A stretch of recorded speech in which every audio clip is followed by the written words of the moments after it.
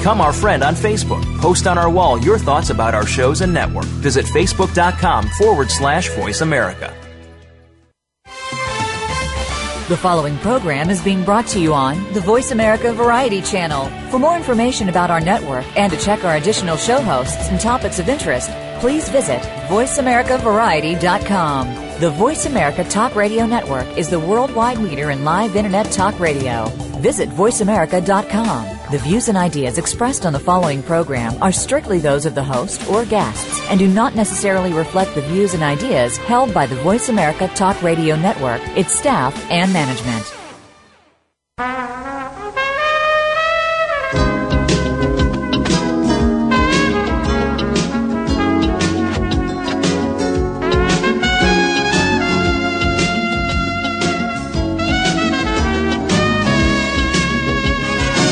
Welcome to PI's Declassified, an inside look at the world of private investigators. Your host is Francie Kaler, a noted private investigator. Francie and her guests take you behind the scenes and into the genuine, sometimes gritty business of investigation. You'll hear stories from the trenches with plenty of surprises. Here's your host, Francie Kaler. Good morning. Get your coffee, put your feet up, and lean back, for this show promises to be a treasure. The title of the show today is When Close Encounters Are Out of Bounds. And today I'm privileged to have attorney, private investigator, and author David Queen as my guest.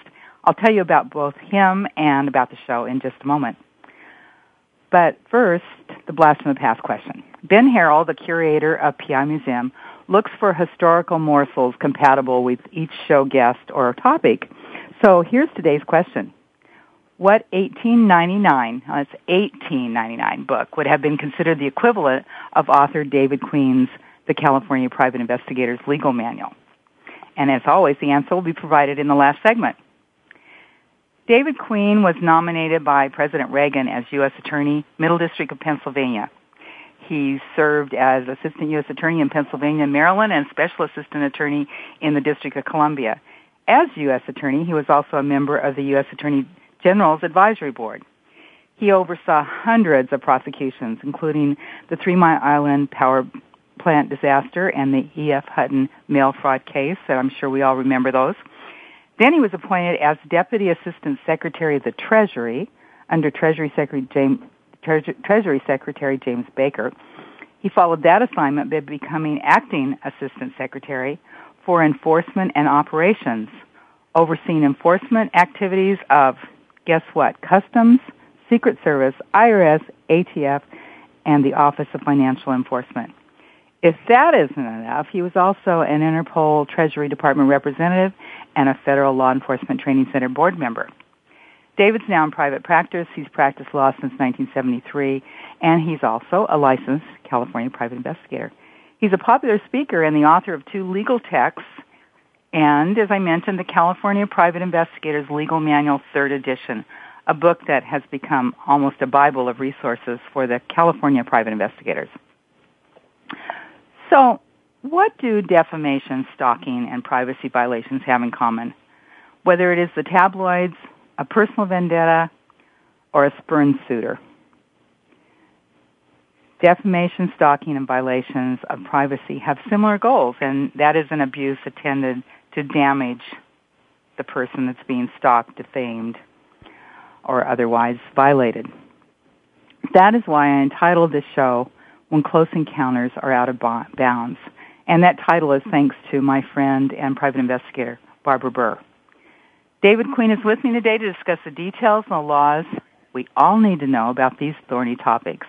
Welcome to the show, David. Good morning, Francie. Good morning. Thanks for being here. My pleasure.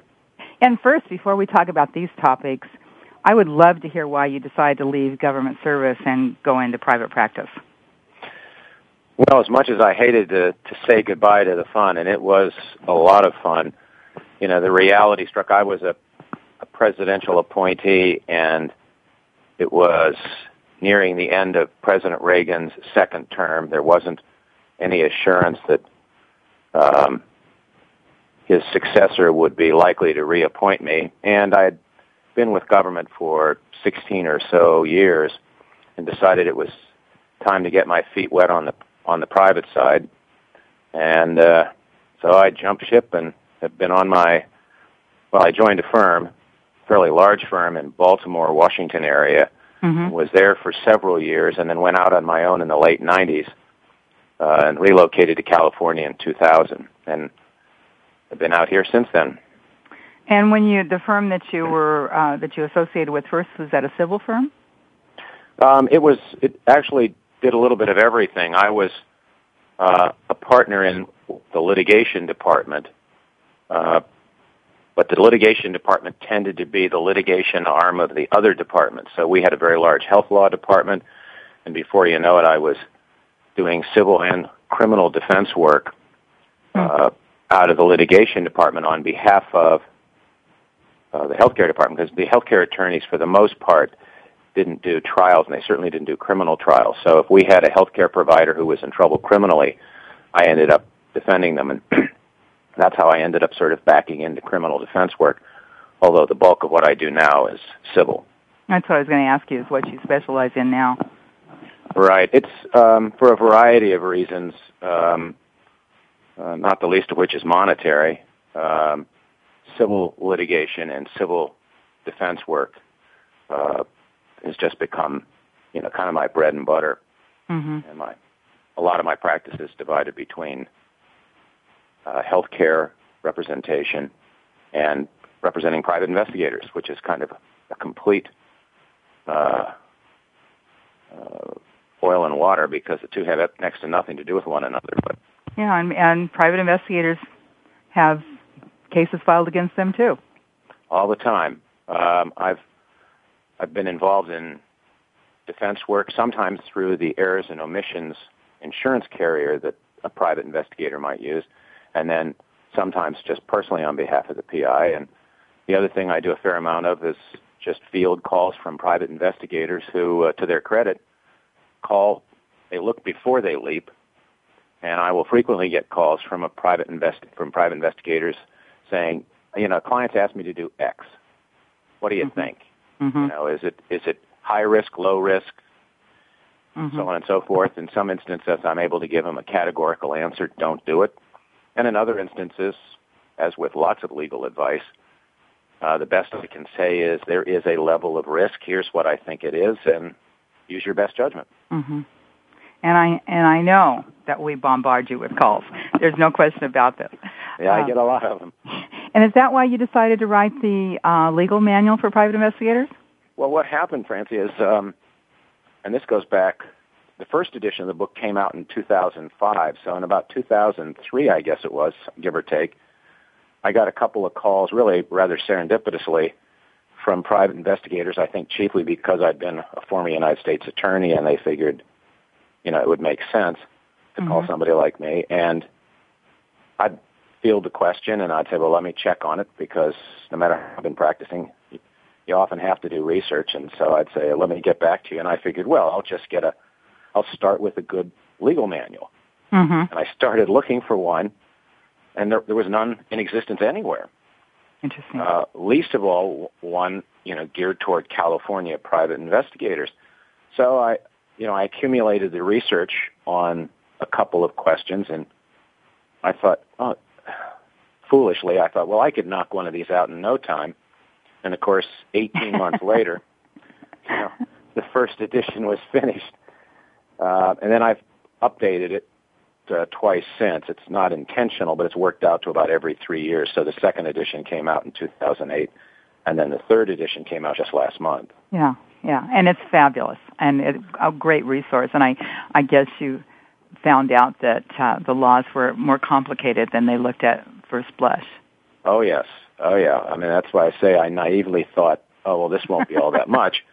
But it was a colossal undertaking, and then I no sooner published the first edition, and then some PIs would say, oh, hey, Dave, what about this area, which wasn't in the book, or what about that? Or someone would say, I really like this, but I wish you had expanded that, discussed more about this particular issue. So I just started accumulating questions and looking for changes, watching for changes in the law, and after a couple of years, decided it was time to update. And then the same thing happened just recently. And sure enough, as soon as the third edition was published, I got a call from a PI who asked me a question on it. topic that's not in the third edition. So that means the fourth edition will be coming out in a couple of years. Oh, I'm happy to hear that, actually. And I should mention right here that if any of our listeners who happen to be private investigators also, if you ever see a conference listed where David Queen is speaking, don't miss it, because I can't even count how many times I've gone to his seminars, and I've learned something every single time. It's fabulous. Thanks very much. If I could, just partially as a plug, but also just to save your listeners some annoyance, the book is available on Amazon, but for reasons that I don't understand, you have to slog through the first and second editions of my book to get to the third, and those first two editions are still out there. Mm-hmm. So if you go to look for the book on Amazon, make sure that you look for the one that's titled The California Private Investigator's Legal Manual, third edition, and the cover is in black and white. And each time I come out, I have a different colored cover. So make sure you get the right one, because you don't want to pay good money for an out-of-date version. Yeah, and I ran into that after you told me that. I looked for it, and it was the same, and I ran into the same problem. So right. It's kind of weird, but so listeners, be sure that's the third edition, the black and white cover. Yes, unless you're a collector and you want all three for some reason. You want to compare what you wrote the first time versus the third right. time. Yeah. All right. So today we're going to talk about stalkers, violations of privacy, and defamation. So let's talk about defamation first, David. All right. What is that? What is defamation? Well, defamation is the broad term that covers slander and libel. And slander is the oral version of defamation. Libel is the written version of it. And defamation, in its simplest terms, is a false statement. It has to be false. Okay. That tends to injure the subject, and it can injure them in any number of ways. In fact, what I'll do is, just for simplicity's sake, try to look here in my own book and just try to read you the definition. It's because what happens is, in a lot of instances, the law that controls, in fact, I'd say 90% of the laws that control California private investigators are California state laws. There are a fair number of federal laws that would apply to any private investigator anywhere in the country. Mm-hmm. But every state has its own laws. I mean, beginning with if you need a license, and if you do, what you have to do to qualify, and it varies widely from state to state. Defamation tends to be the same everywhere, but there are nuances. And I'll just read you right from the Civil Code, the California Civil Code, Section 46. And it basically states, it's a false, unprivileged publication by writing, printing, picture, effigy, or other fixed representation, and this is libel, which exposes any person to hatred, contempt, ridicule, obloquy, or which causes him to be shunned or avoided, or which has a tendency to injure him in his occupation. And among the things that the California says are what's called defamation per se, and that means if you do one of the following, it is automatically classified as defamation, and that's accusing a person of a crime, mm-hmm. Imputing the existence of an infectious disease, accusations which tend to injure a person in a business or trade, or has a natural tendency to lessen business, and the last is imputing impotence or a lack of chastity. That last one is rather quaint, and some would argue is seriously out of date, but it's still in the law. So, interesting. Those types of things, but remember, it has to be false.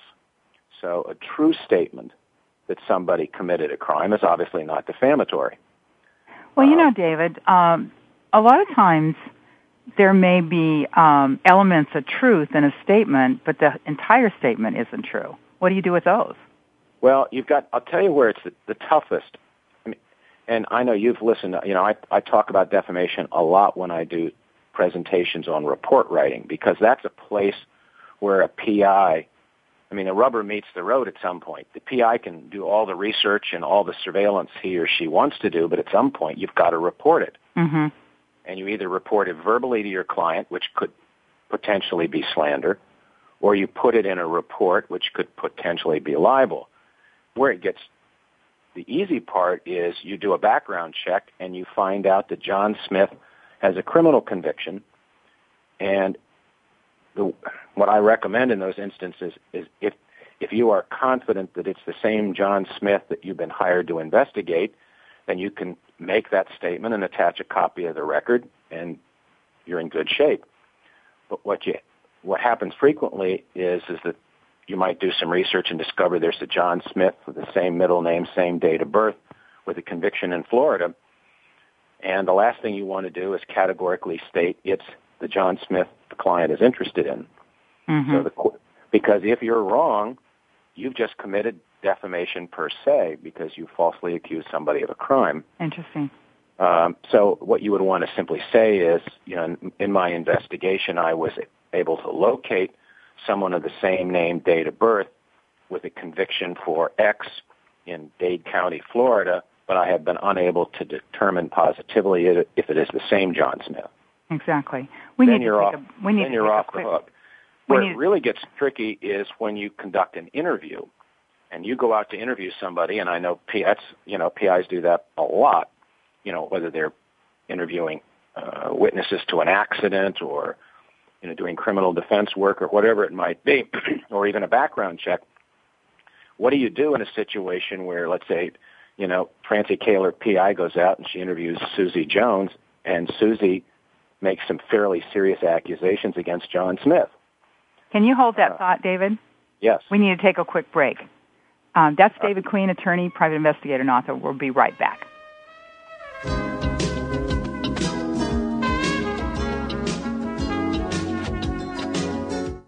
Talk, talk, talk. That's all we do is talk. If you'd like to talk, call us toll-free right now at 1-866-472-5787. 1-866-472-5787. That's it. VoiceAmerica.com. Need to hire a private investigator? Ask for their professional association affiliations. When an investigator asks Francie Kaler about associations, she says to first join a state trade association. Francie belongs to the California Association of Licensed Investigators, or CALI. It's the largest association of its kind in the world. CALI's main focus is networking, training, and legislative advocacy. If you need a detective in California, contact CALI at cali-pi.org or call 1-800-350-CALI. For a national association, Francie's choice is the National Council of Investigation and Security Services, or NCISS. For over 35 years, the Council's primary mission has been to represent its members before the United States Congress and governmental agencies. Find the Council at nciss.org or call 1-800-445-8408. NCISS and CALI are great places to look for a qualified private investigator. Tell them you heard it from Francie on PIs Declassified. Do you need directions to solid financial future? If so, The Money Answer Show with Jordan Goodman will provide you with a roadmap to making smart money decisions in every area of your personal finances. Join Jordan every Monday at 12 p.m. Pacific Standard Time, 3 p.m. Eastern for The Money Answer Show on the Voice America Business Channel. Learn how and where to get the best deals on mortgages, cars, and insurance. Find out the best ways to save for college and retirement. Get out of debt, improve your credit rating, and save on your taxes. The Money Answer Show with Jordan Goodman will provide you with great tips on investment opportunities in real estate, stocks, annuities, and other investment vehicles. That's the Money Answer Show with Jordan Goodman on the Voice America Business Channel every Monday at 12 p.m. Pacific Standard Time.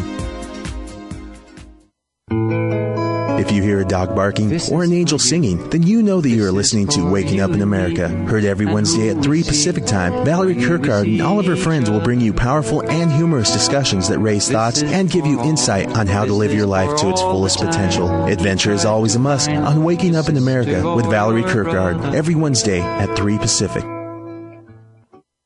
Ask the experts. Call toll-free right now, 1-866-472-5787. And ask our all-star team to answer your question. That's 1-866-472-5787. Thank you for calling. VoiceAmerica.com.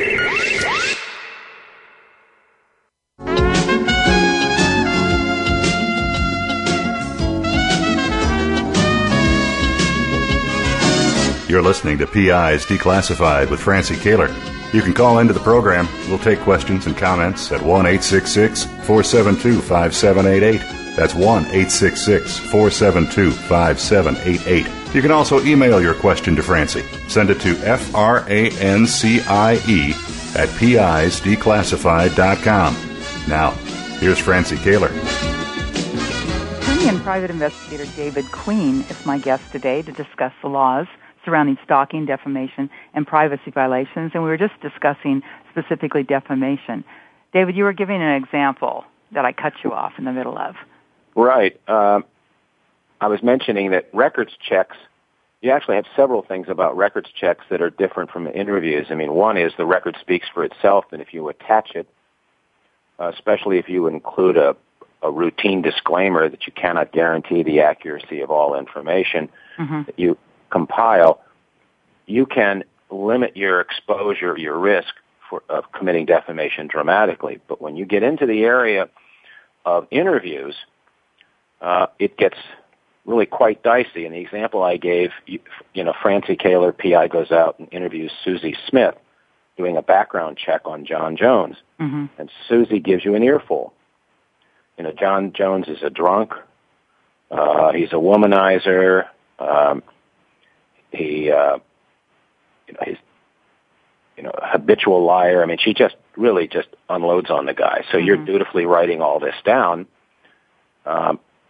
and you go back, you start to put together your report, and you say to yourself, this is, I don't know if this is true, and it's pretty damning stuff. Maybe true, may not.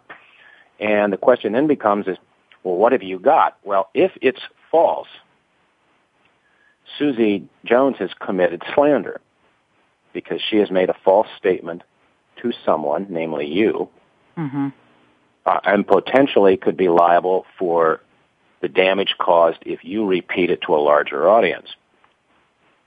But that's not going to do you any good because all that means is she's going to be your co-defendant in a defamation trial. I see. So what do? You can't just say, well, all I was doing was repeating it. Under California, under the Business and Professions Code, private investigators are, by statute, expressly required to not file false reports, but also to not file reports that are negligently inaccurate. So BSIS, the Bureau of Security and Investigative Services, expects PIs to exercise some degree of due diligence. Now, what I recommend, and this is, some PIs will give an oral report to the client. In rare cases, I suppose the client will say, I never want an oral or a written report. I only want an oral one. And you're talking about an attorney client. An attorney client, or even some, you might even in a fidelity check, the husband or whoever's doing the checking may say to you, I don't want you to put anything in writing. Just call me on the phone and tell me if my wife's cheating on me. Right.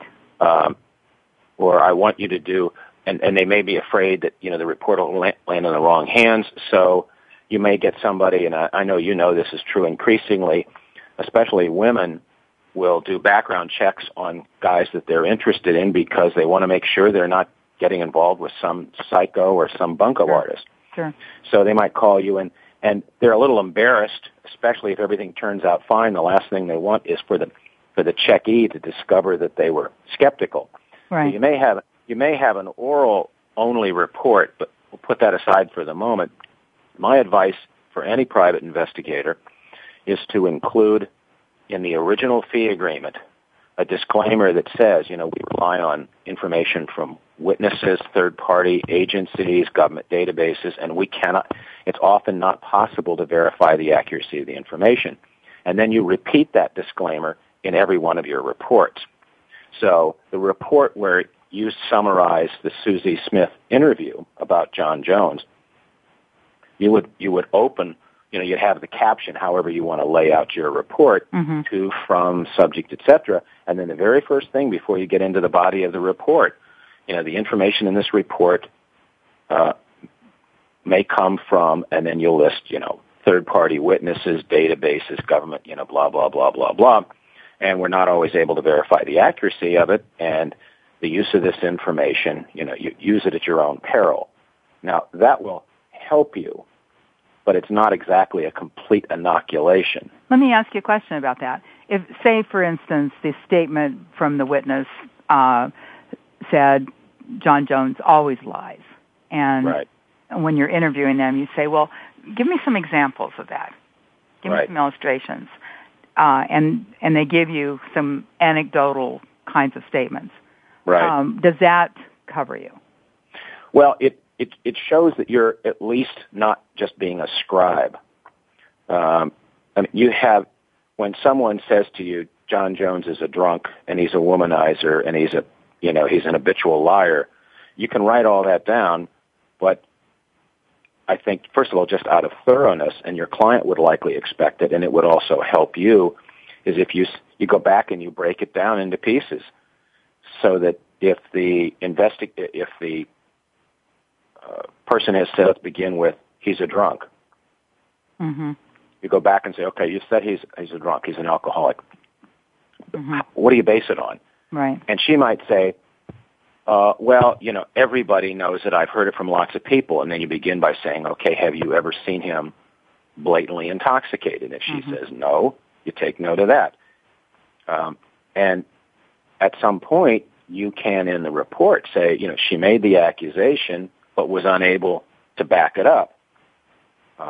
And therefore, there's absolutely no basis for me to conclude that her negative comments have a basis in fact. Now, if she says, I've seen him intoxicated on half a dozen occasions, and you'd say, how many times have you been with him? And she said, half a dozen. Okay, then you note that. Sure. But what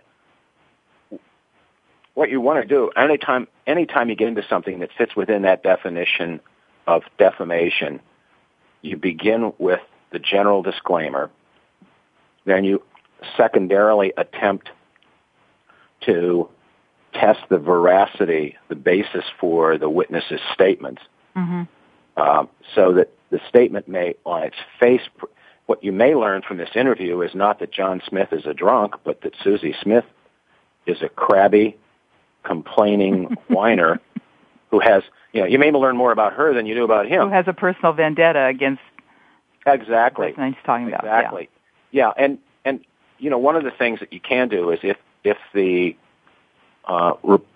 information is highly incendiary,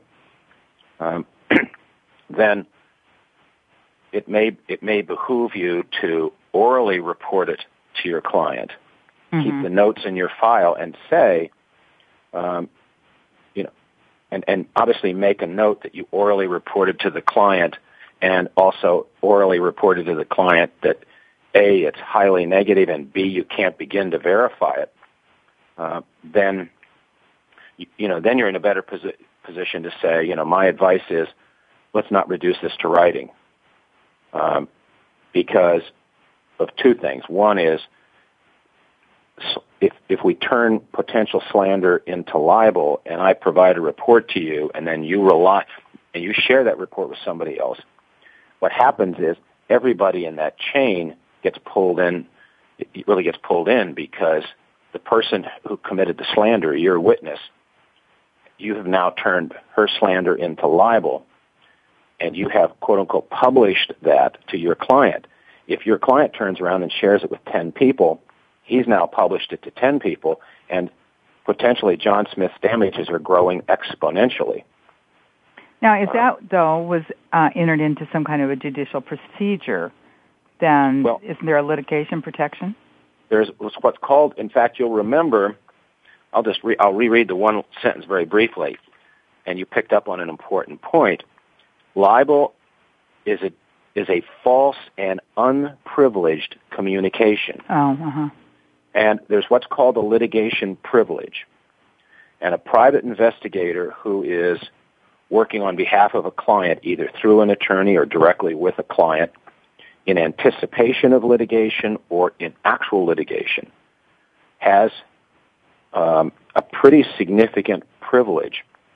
And the privilege, it's really a misnomer. It should say, the word really should probably be immunity, that you are immune or protected from a claim of defamation, even if you defame the person. So, for example, if you have been hired by an attorney in preparation for trial in an accident case, and the defendant driver is John Smith, and there are accusations that John is an habitual drunk, that's highly pertinent to the litigation. And you can include it. I'd still put the disclaimer in, but you can include it in a report to the attorney or to the victim client. And if John Smith is later able to prove that was defamatory, i.e., it was false, you and your client and the attorney are very significantly insulated from a claim of defamation. But there is no litigation privilege if, for example, if you're simply hired to do a fidelity check. I see. Okay. So one of the things you want to do and want to make sure you paper your file, a private investigator wants to do, is, if the investigator is hired, and whether it's by the client or the attorney, you should always ask, what is the end use of my information? And it can be very, very relevant. And the example, we can segue at some point into stalking. Yeah, let's hold that because we need to take another commercial break. Okay. Folks, that is David Queen, attorney, PI, and author of the California 3rd edition of the Private Investigator's Legal Manual. We'll be right back.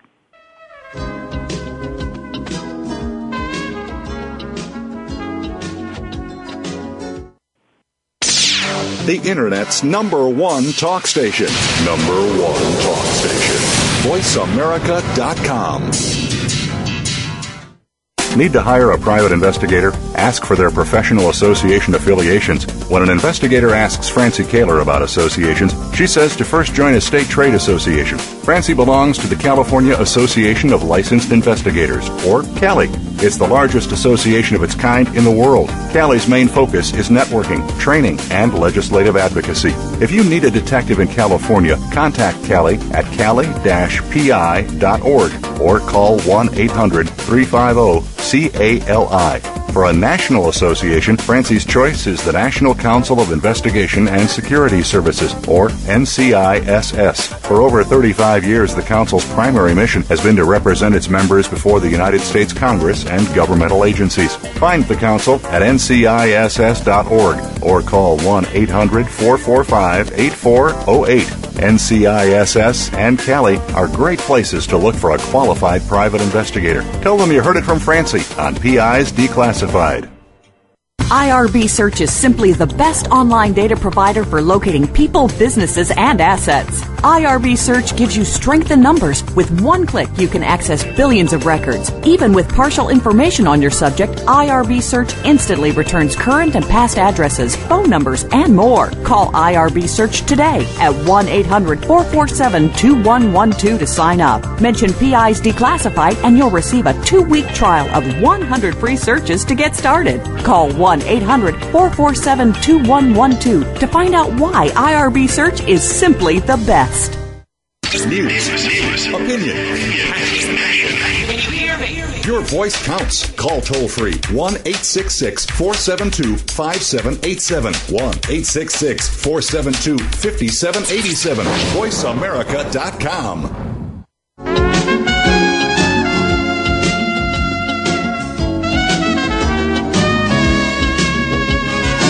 You're listening to PI's Declassified with Francie Kaler. You can call into the program. We'll take questions and comments at 1-866-472-5788. That's 1-866-472-5788. You can also email your question to Francie. Send it to francie@pisdeclassified.com. Now, here's Francie Kaler.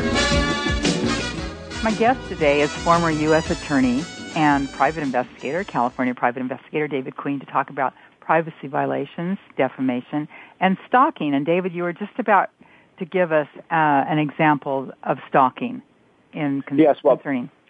what I was mentioning, Francie, what the segue was is that if any private investigator should ask a client, why are you hiring me? Now, sometimes it's obvious if a lawyer calls you and says, I want you to assist in some preparing for litigation. But the reason you want to know that is you note it in the file or in your fee agreement, or preferably both, because that becomes the first piece of evidence that allows you to invoke the litigation privilege if there's a later claim of defamation. And in the case of stalking, and stalking is not the only way a PI can be misused, but another reason to always ask, why are you hiring me, is you want to note it in the file, because as we were just commenting on the break, unfortunately clients do lie. Okay. Sure. And the example that has been talked about at many of the lectures that I've been involved in, and you and I've talked about this many times, and that is the client who comes to you and says, I want to find my old high school sweetheart, and you take it at face value, and it turns out what he's really interested in is tracking down his ex-girlfriend and killing her. Correct.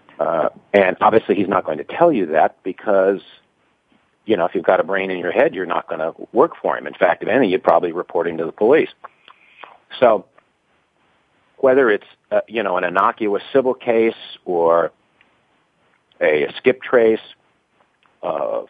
finding, somebody, the non-custodial parent, whatever the claim is, you always want to be, the PI always wants to have somewhere in the file the client's explanation for the intended ultimate use of the information, because, as I say, in the case of defamation, you're protected if the stated intended use, even if it doesn't come to a trial, is litigation. And in the case of a non-litigation hiring, you want the record to reflect that you at least asked, what do you intend to do with this information?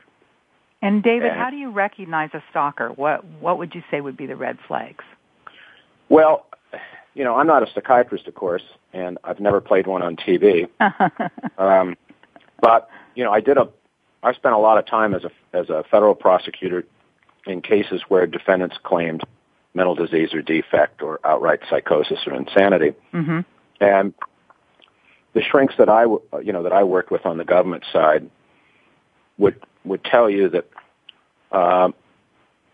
stalkers and people like that tend to come across as tightly wound, often outwardly agitated. It's no guarantee that they'll behave like that. But also just asking a few simple questions about what's your relationship with the person you want me to find, and just see if the story holds together. When did you last see her? Why did the two of you break up, or did you enlist in the Army? And they may have who knows what the story will be, but it was we just separated in high school, and now I'm divorced, and I can't stop thinking about her. And you say, oh, okay, but you want to get as many facts as you can, and the reason you want to nail down the details in the story is first to see if the story makes any sense to you, if it passes the sniff test. But secondly, for example, if he says, oh, she's my old high school sweetheart, well, what's one of the first things you're going to ask? Well, where'd you go to high school? And what was her name in high school, and do you remember her birthday, and what did she look like, et cetera, et cetera. And then as you begin to do your investigation, if the facts that pop up don't match the story he told you, a red light ought to go on. And a good test is telling the person, the potential client, that you're not going to be able to give them any information about that person and how to contact them. You would have to have their permission first. That's right. It's become a fairly common form of protection that PIs employ, and a smart one, where someone is looking, for somebody where you think there's at least the possibility, even if the person doesn't come across as a stalker, looks like a totally normal individual, there's always the possibility. And what a good PI will do is you don't wait until you found the person and then says, well, I found her. but I'm not going to tell you where she is. Right.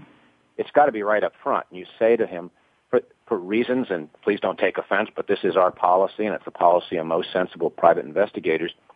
You tell us who you want me to find, and if I find her, A, I will let you know, and B, I will tell her or him that Joe Jones has hired me as your former high school boyfriend, or he admired you from afar. He was the football player and you were the cheerleader, whatever it might be.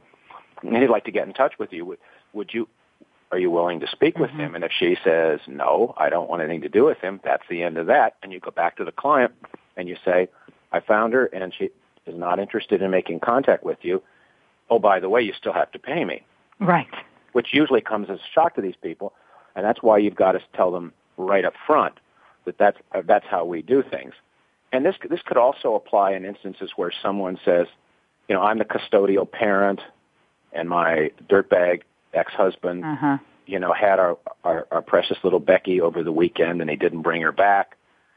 Well, maybe she's telling the truth, maybe she's not. Correct. Yeah. And so, oftentimes, depending on the claimed reason for the hiring, you ask for questions. You ask for documents. A copy of the custody order, or you ask your prospective client, do you still have your high school yearbook? If you do, it'd be great if you could give it to me. It's a good starting point. Things such as that. The other is, and this question has come up a couple times just recently. I've been called by PIs, and in one instance, the PI said, my client was very upfront with me. He said there's a temporary restraining order against him that was obtained by whether it's his estranged wife or estranged girlfriend, doesn't really matter, but some woman got a restraining order through a judge basically saying that Joe Schmo is prohibited from getting within 500 feet of, Susie Jones. Right. And so the PI will say to me, and so the guy comes to the PI and says, I can't go near her, but I think she's an unfit mother, and I think she's hanging out in, dope dens, and she's shacking up with all sorts of guys, and my little girl is being exposed to this, and I can't prove it because I can't get within 500 feet of her. Will you do it for me? And, I had a PI just literally within the last month call with that exact scenario, and said, what can I do? And I said, kudos to him for being honest with you and telling you there's a TRO. The lesson there is really twofold. You can always ask if he says, my girlfriend and I broke up and I want to get back together or whatever it is. You can always just say, are there any court orders that I should know about, specifically any court orders prohibiting you from making contact with this person? If he says no, well, you write down no. Now, that's not to say you can't do a quick and dirty records check because temporary restraining order, usually within a couple of weeks of being signed by the judge, makes its way into the clerk of court's public record index. Interestingly enough, with these budget cuts, I've been reading that the time between a court order being signed and making its way into the public records is getting longer and longer now. That's scary. Yeah, it is. I mean, there might be a TRO in effect for 3 weeks, and so it's still not showing up in the records. But you can do a records check, and the other good thing, of course, for a private investigator to do that, it's further proof of your good faith due diligence. Right. And if you do a records check and there's no TRO, then you know your client has told you the truth, and that's one less thing to concern yourself with.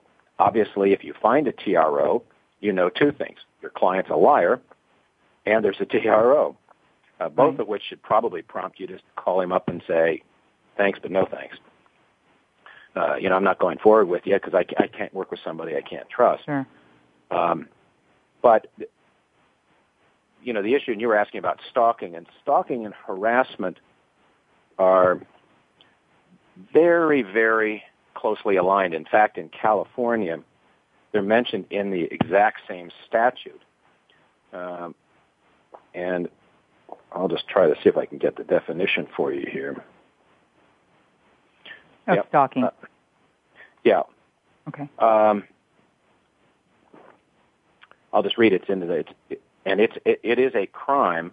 It's in the Penal Code, Section 646.9, and I'll just read verbatim. Any person who willfully, maliciously, and repeatedly follows or willfully and maliciously harasses another person is guilty of the crime of stalking. And that could mean email, letters, personal contact. Surveillance. It could mean anything, really. Right. I mean, if you're doing, and I've had this come up occasionally, and of course, as I say to PIs, if you are following somebody, presumably you're trying to not be seen. Preferably, yes. Yeah. I mean, I suppose you could have, if you had an open surveillance where you made no attempt to conceal your behavior, you're getting dangerously close to harassment. Yeah, for sure. But if you are surreptitiously following somebody and you're doing a good enough job that they don't know they're being followed, then you're not in much danger because it requires that the person being stalked be in fear. I mean, you can't very well say, I didn't know Francie Kaler was following me, but I was scared anyway. Right. Well, that doesn't make any sense. Now, some people have tried to say, well, I didn't know she was following me, but after I found out, I had a nervous breakdown.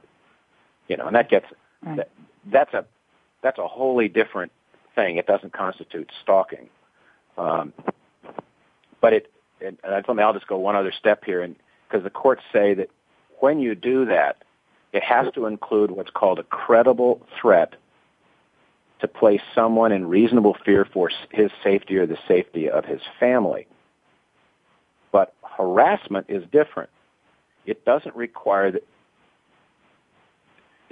Stalking and harassment exist separately, basically. And harassment is defined as a course of conduct directed at a specific person which, quote, seriously alarms, annoys, torments, or terrorizes a person if the conduct serves no legitimate purpose. Okay. All right. So you can have somebody be alarmed, annoyed, tormented, or terrorized. So any one of those. And of course, what's alarming and annoying is to some extent, kind of subjective. I mean, what you might find annoying, I might ignore, and vice versa. But the operative thing for a private investigator is the no legitimate purpose language. Okay, we need to take another break, David. Okay. Let me just say that if people are interested to learn more about stalking per se, there's a book called The Psychology of Stalking, Clinical and Forensic Perspectives by a person, author J.R. Malloy, Meloy. The Psychology of Stalking, Clinical and Forensic Perspectives. Stay tuned, more to come with David Queen and the answer from the Blast from the Past question.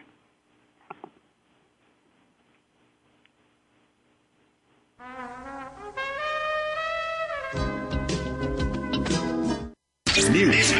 Opinion.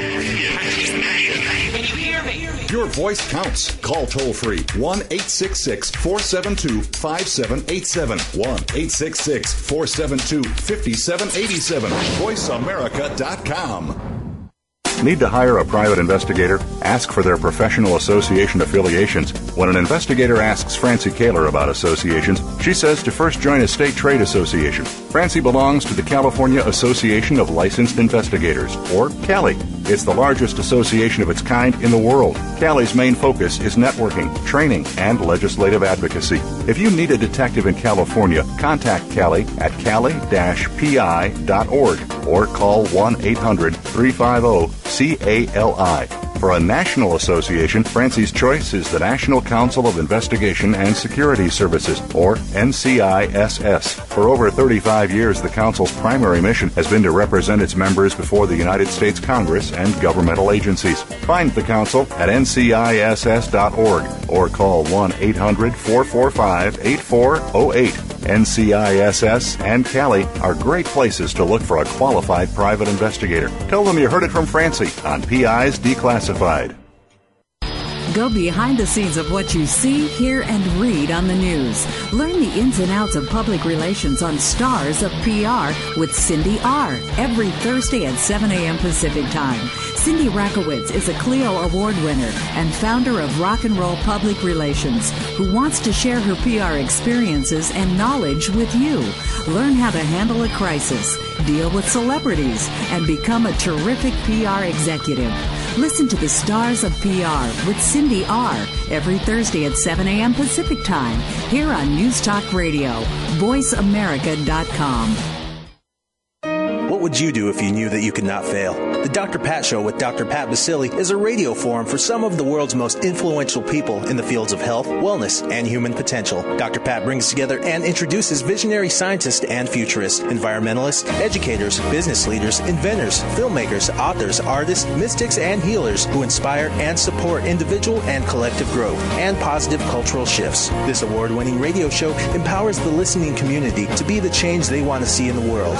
Tune in every Thursday at 8 a.m. Pacific for the Dr. Pat Show with Dr. Pat Basili. Radio to thrive by. Talk, talk, talk. That's all we do is talk. If you'd like to talk, call us toll-free right now at 1-866-472-5787. 1-866-472-5787. That's it. VoiceAmerica.com. Holistic living is nutrition for not just your body, but your mind and your soul. Holistic nutrition goes far beyond the foods that we eat or the supplements that we take. Discover natural means to heal your body and regain your innate healing powers. That's Holistic Living with Tina Marie Jones on the Voice America Health and Wellness Channel, live every Tuesday at 10 a.m. Pacific, 1 p.m. Eastern. Tune in for your weekly dose of good holistic living.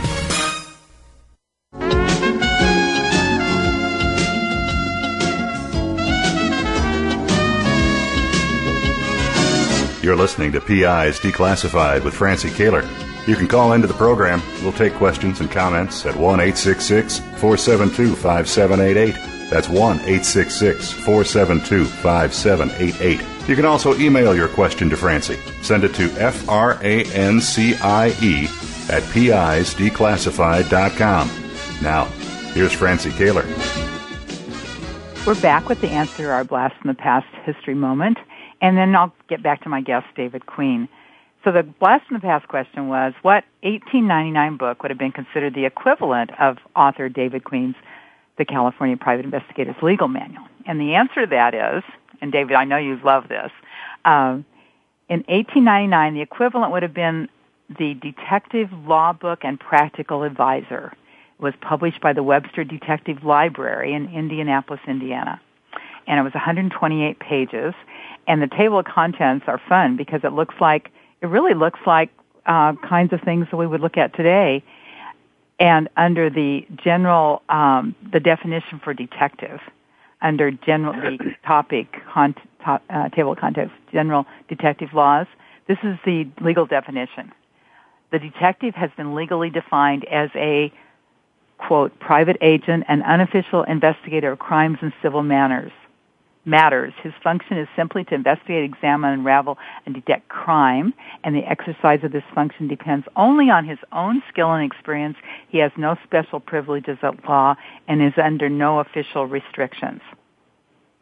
You know, Francie, I could have used those exact words in my most recent book, and it'd still be apropos and accurate. Isn't really that funny? It's amazing. Yeah. Before the break, we just started to talk about this issue of a legitimate purpose exception to stalking, and it's very important to PIs. There are about 6 states, California is not one of them, which actually by law exempts PIs from stalking laws. Interesting. In California, the burden is on, well, it's hard. I'm not sure exactly who the court would put the burden on. Probably the burden would shift to the private investigator to prove that he was engaged in what's called a legitimate purpose. Mm-hmm. Now the good news is there is a 2007 California case which deals with the issue of stalking and the legitimate purpose exemption, and the court said that ordinarily, surveillance by a licensed investigator, absent something more, is a legitimate purpose if it's in furtherance of gaining information intended for a lawful objective. Mm-hmm. So if a private investigator is hired to follow someone, and that person becomes alarmed or annoyed because they see that they're being followed, and they panic because they don't know who it is, and they allege harassment. If the PI is licensed, is engaged in a surveillance, and the intended use is legal, then even though the behavior might otherwise constitute stalking or harassment, you're off the hook. All right. And of course, that gets back to when you get hired by the client, you want to find out what his intended purpose is, because if the purpose is sketchy, it may not be lawful, and if it's not lawful, then that exemption is not available to you. And you know, David, what looks like, I'm just getting a notification from my engineer here on the show, and looks like we've run a little over, so we only have about a minute left. Okay. We haven't even talked about privacy, although many of the things we've talked about today are violations of privacy as well. Right.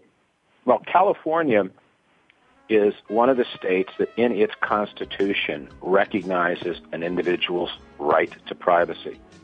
Interestingly, there's nothing in the word privacy appears nowhere in the U.S. Constitution, but in California it's there, and it is probably the underlying basis for 75% of what restricts a private investigator's behavior. Okay, well, you hear the music, we have to go, and I'm sorry, we could go on for hours, I think. So if you want to know more about David Queen, if you can Google him, it's David D. Queen, attorney at law in Pasadena, California.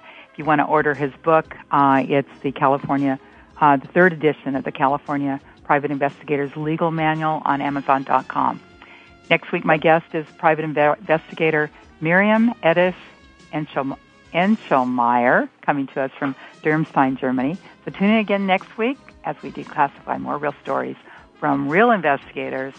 It's PI's Declassified. I'm Francie Kaler. Thanks for listening.